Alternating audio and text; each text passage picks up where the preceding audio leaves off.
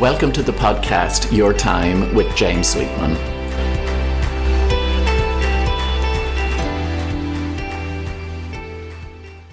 Hello and Happy New Year. Welcome to the first episode of my podcast, Your Time with James Sweetman for 2020. I can't believe it's 2020. For those of us of a certain vintage, it's hard to credit that we're as far now from the year 2000 as the year 1980 was, and that seems like something from the history books. I also remember when I started out with my own coaching practice back in 2004, I used to do for myself and with clients, medium long-term goal setting, where we used to look ahead 4 or 5 years to 2010. And now suddenly that is 10 years ago. I just don't know where the time has gone. Of course, the media, the newspapers, articles, probably other podcasts will be full of new year, new you, new resolutions at this time of the year, all encouraging us to be thinner and richer and have better relationships in 2020. But as the title of this podcast episode suggests, I'm no fan of New Year resolutions, which might sound strange considering I work as a coach and as a motivational speaker. But I have some alternatives to it. That's why I've called it the Antidote to New Year's resolutions. Because often what happens with people at this time of the year, they make knee-jerk responses to overindulgence at Christmas time. And then, of course, once, we reach the second week in January, it's business as usual. The old habits kick in. Of course, my annual workshop, SOAR, is fast approaching. It's on Thursday, the 30th of January in the Westbury Hotel. And of course, there we're looking at starting the year, to go on more stuff around the antidote to traditional goal setting and New Year's resolutions. So this week's episode is maybe a little sample of what you can expect at that event later in the month. Traditional goal setting or traditional approaches to New Year's resolutions are all about determining what it is you want and taking consistent action until you achieve it. It's an approach that's associated with words like the warrior mindset or overcoming challenges, pushing through no matter what, striving until you arrive. Now, this approach, of course, is useful, particularly if you're a novice when it comes to personal development work, or you're simply just trying to bring a sense of productivity and proactivity into your life. It can also be effective in breaking down bigger goals into smaller chunks so that you're able to work on establishing new and more empowering habits. In the West, I particularly call this the American model, this acquisition approach, which has been dominant. And if you think about it, society on the whole admires and rewards those who apply the science of achievement, even if they perhaps tread on a few people's toes along the way to get what they want. At an extreme, this approach could be summarized by the Malcolm Forbes quote, that billionaire going back to the 1980s, where he said, "He who has the most toys wins." And of course, the pronoun there is also appropriate, I think. Of course, these high achievers focused on their desired results have contributed greatly to society. But sometimes there's a shadow side to this approach that maybe we don't hear that much about. If some people are labeled successful or winners in life, then it presupposes that there are the unsuccessful, the also-rans or the losers. And this, I have to say, is a notion that doesn't sit well with me. If someone is not achieving on a certain level of success, and that's usually defined in financial terms, then they're often deemed to be weak or unmotivated, lazy, or a failure. Whereas for me, I'm a great believer in that quote by Maya Angelou, which says people are always doing their best with the knowledge, awareness, and resources at their disposal. The traditional approach to goal setting and New Year's resolutions are all based on contemplating and answering the question, what do I want? I often label that question as coaching question 101 because it gets us into solution mode, it gets us thinking about the future, it gets us to be a little bit more proactive. So without discounting this traditional approach completely, let's just contemplate that for a little. How would you answer that question? In 2020, what do you want? Sometimes we can forget as adults that it is okay to want things for ourselves. If you have young kids or nieces and nephews, or even think back to when you were a kid with Christmas coming up, you were perhaps writing a letter to Santa and you were not holding back in terms of what it is that you wanted. And maybe now as we go into the new year, it's worth contemplating what do we want for ourselves in 2020? Or another way of looking at that would be, what would make 2020 a great year for you? At least let's start thinking in that area. If we cannot visualize how we want something to be, it's very difficult to follow through on it. So there are two questions just to take away and reflect upon. What do I want in 2020? And what would make 2020 a great year for me? Of course, one of the things that I find, how would I say it, that hampers us with our thinking in those areas is that oftentimes we are looking for things, or we want things that are not completely within our control, or the how to achieve it does not seem immediately obvious. And that can be a bit of a stumbling block. So therefore, it's worthwhile having an alternative approach to goal setting or New Year's resolutions. And that's really what this week's podcast is all about. When I think back, I first set little goals or resolutions for myself going back to the mid-80s. I'm giving my age away now. And I remember writing in my diary, looking to get good exam results, or looking to travel on a plane for the first time, or whatever it was. And I can look back at those because, as I say, I've kept them in old diaries, and it always makes me smile. In recent years, though, I don't really set myself goals. I take an alternative approach. And this alternative approach, I have to say, is far more satisfying and rewarding, because for me, it's not solely about focusing on the achievement, the destination. It's about fulfillment and enjoying the process. And perhaps it's just a maturer approach when you get to a certain age. I don't know. But that's what I want to share with you. So in recent years, concepts like manifesting and harnessing the law of attraction have become my preferred approach to the old traditional goal setting. What I do going into a new year, and I do this frequently anyway, is about setting my intention. Intention is how I want to show up.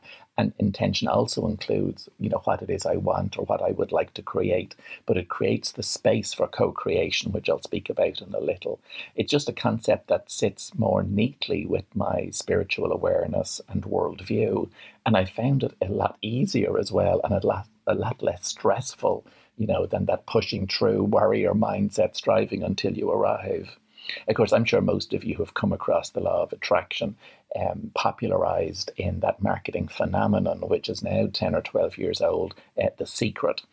Central beliefs to law of attraction are that like attracts like, that thoughts are energy, that we don't attract what we want, we attract who we are, the energy that we vibrate. And this philosophy is more Eastern, and it's concerned more with being as opposed to doing.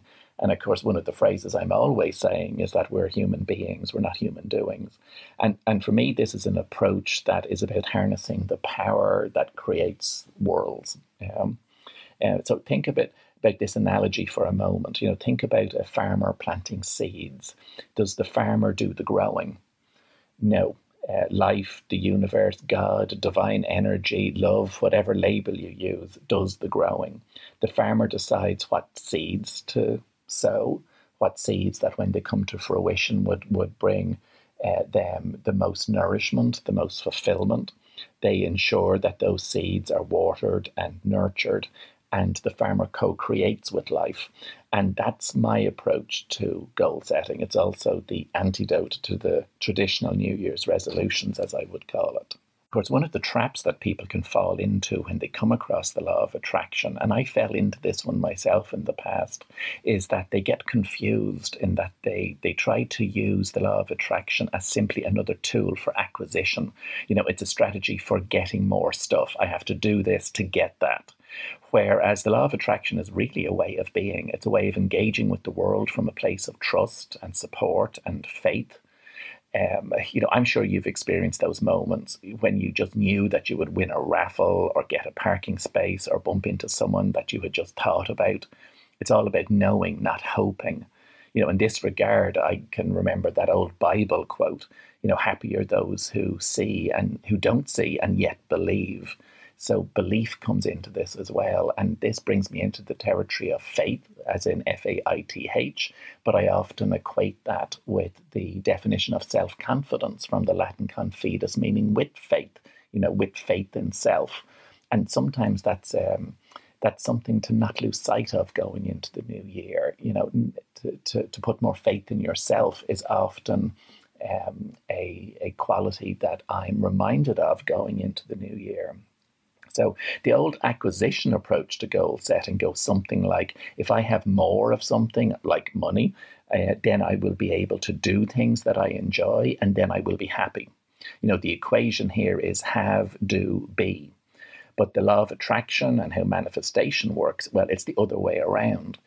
If you can be that emotion right now, or if you can be the person you would be when you achieve the goal or acquire the object you desire, then it is that energy that will bring it into manifestation in the first place. So the equation is the opposite way around. It's be, have, do. When we think about it, I always think it's a little bit ironic in that we might think we're looking for a goal or we're looking to achieve something, but really deep down what we're looking for is the feeling that we will get on the achievement of the goal. So we're not chasing the goal itself, we're chasing the feeling we want in achieving the goal. So behind every goal that we set, behind every resolution that we set, we have a request to feel more of a positive emotion, be that love, fulfillment, happiness. If we can tap into that emotion now, because we have to know what that feels like, otherwise we don't know its absence. So we have to know what happiness, we know sadness, therefore we know happiness, the opposite of it, or we know what lack of confidence is because we know what confidence is. So if we can tap into it now, well, then we're harnessing the power of the law of attraction. As I often say, what the heart wants to feel is a more powerful motivator than what the head or the ego simply wants to achieve or get done. I think that bears a little repetition. What the heart wants to feel is a more powerful motivator than what the head or the ego wants to achieve or simply get done. So bringing this approach front and center, here are one or two questions for you to contemplate. The main one being, in 2020, what emotions would you like to feel more deeply or more frequently? So it's not what do I want, it's maybe how do I want to feel? And if I contemplate that one myself, words such as joy and peace and love and excitement, the biggies come up. Maybe the sense of thrill of adventure, sense of security. One that I certainly have going into 2020 is what I would call vibrant health. So if we contemplate those a little more, you contemplate how you would like to feel in 2020. Then the follow-up question is, how can you connect with those emotions or those qualities most simply and quickly? So if I take a sense of vibrancy, and I just love that word, or vibrant health, if I applied the old strive until you arrive approach, it might be, well, I'm going to join a gym or rejoin a gym, and I'm going to work out 3 days a week, and I'm going to put the effort in, and I'm going to lose weight, and I'm going to feel better. And there's nothing wrong with that, but it's not what works for me anymore. Whereas if I think of vibrant health, okay, what can I do immediately or very quickly or very simply to step into that energy frequency? Well, maybe having a drink of water will point me in that direction. Or maybe at lunchtime having a wrap instead of a sandwich, or having a salad instead of a sandwich.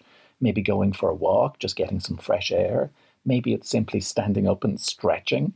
Or perhaps in the morning it's wearing a brighter colour just to bring a bit of vibrancy and brightness into my day.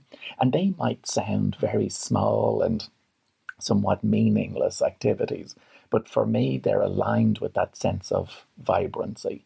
And if I can step into that frequency more frequently, well, maybe then I'm taking active steps in the direction that I want to go, or at least I'm pointing in that direction, rather than strive, and then hope to arrive there someday. It's like I want to enjoy the process, and of course that's the difference between achievement and fulfillment.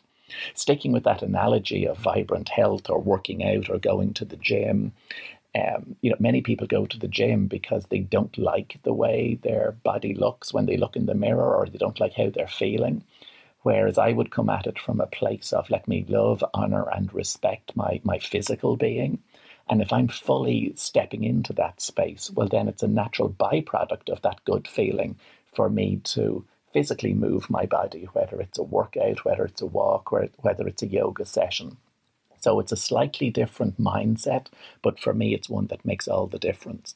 Of course, with any New Year's resolutions, goal setting, manifestation, harnessing the law of attraction, it's not about being inactive. It's not just wishful thinking. Action is required, but there's different types of action. And the action that I most enjoy and love and cherish is what I would label inspired action. And of course, let's remember that the last 6 letters of the word attraction, as in law of attraction, spell action. So the clue is in there. We will all have those days when it feels like we're pushing a rock up a hill or we're running in treacle. And whilst on other days, everything just seems to work out. We touch something and it falls into place. The former might equate to using a spade to chip away at digging a hole, whereas the latter is having the spark of inspiration to call an acquaintance who lets you borrow a digger, and the hole is dug so much quicker and more easily. For me, inspired action is a byproduct of a head, heart, and soul alignment. And we'll know we're in that space because everything sort of lines up, and we will feel a sense of excitement or ease with it. Whereas action that feels like drudgery will often be counterproductive. There's too much efforting going on. And when it comes to taking action, I simply don't want to feel like I'm wading through treacle. I want to swim downstream. I want to work with the powers that create worlds. I want to co-create with life. I have many examples of that inspired action, those moments of inspiration that come to me that I could share with you. But one that I always think stands out, and it goes back to a January 2 or 3 years ago now. And I still had back then that sense of vibrant health as a focus for the year ahead. And one of the things that I do as part of my morning routine, which I've explored in a previous podcast episode, is some quiet time. And that sense of tuning in or turning inwards, and it helps to clear the mind. And I find in that space, that's when the little gems of ideas come in.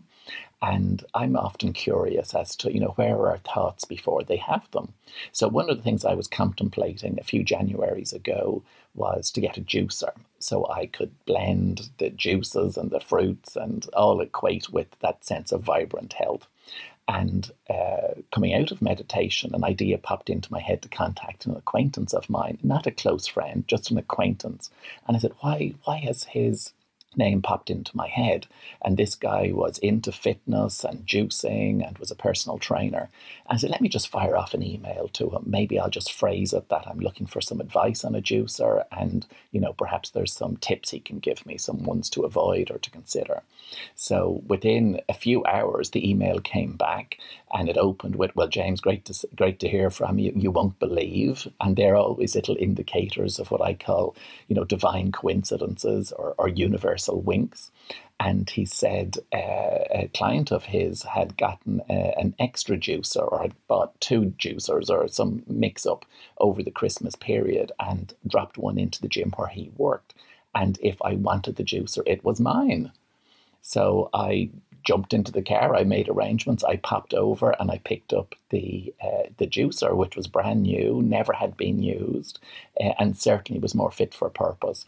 And then, it was like I came away with a juicer, all from having that little idea of just contacting him. Now, was that a coincidence? But then what are coincidences? I take them as moments of alignment, evidence that the world or that the universe is working with you. So as we approach the end of this week's episode, I'd like to thank you for tuning in. I'm going to continue with the theme of New Year, New You, antidote to New Year's resolutions, perhaps an alternative way of thinking about personal development or goal setting in next week's episode as well. But in the meantime, 1 or 2 other things just to contemplate. I often say to audiences that the number one reason why people don't get what they want is that they don't know what they want. So that brings us back to sort of where we started with this. What do I want in 2020? Of course, the thinking then around, not believing what it is you want, or not believing you're worthy enough to receive what it is you want, or simply not being open to receiving is another block. And that's something that I'll be getting the sleeves rolled up on in a few weeks' time as well. So in this week's episode, I've maybe gone back over the traditional approach to goal setting based on that question, what it is I want, and to harness the imagination for 2020. But then there's also the being side of it, the manifestation, the harnessing the law of attraction side of it, which hopefully provided some food for thought as well. Both of these approaches, of course, are available to us, and it's nice to mix them up and try them out in a way that would work best for you. And I said, give it a go, gather some evidence and see not only which one works for you, but which one feels better, because ultimately it's not only about the feeling of achievement, it's feeling great in the process of achievement. And that's always something that's front and center for me going into a new year in particular. So I hope you found this week's episode of Benefit. It's a topic that we could spend a long time speaking about. It is something that I'll be exploring in more depth, and there'll be plenty of reflection time factored in as well at my event in the Westbury Hotel on Thursday, the 30th of January. I can't believe that we're about 60% of tickets are already sold. They're available through my website, jamessweetman.com, or through Eventbrite. And of course, this is the 10th consecutive year of it. So we're opening with a glass of bubbly, which is a nice way to toast the new year as well. So as I say, check that out. There's plenty of information online, but tickets are selling fast. They're €65 plus fees, and that includes all the refreshments as well. So thank you again for tuning in. Until next week. And in the meantime, let me wish you all the best for 2020. Happy New Year.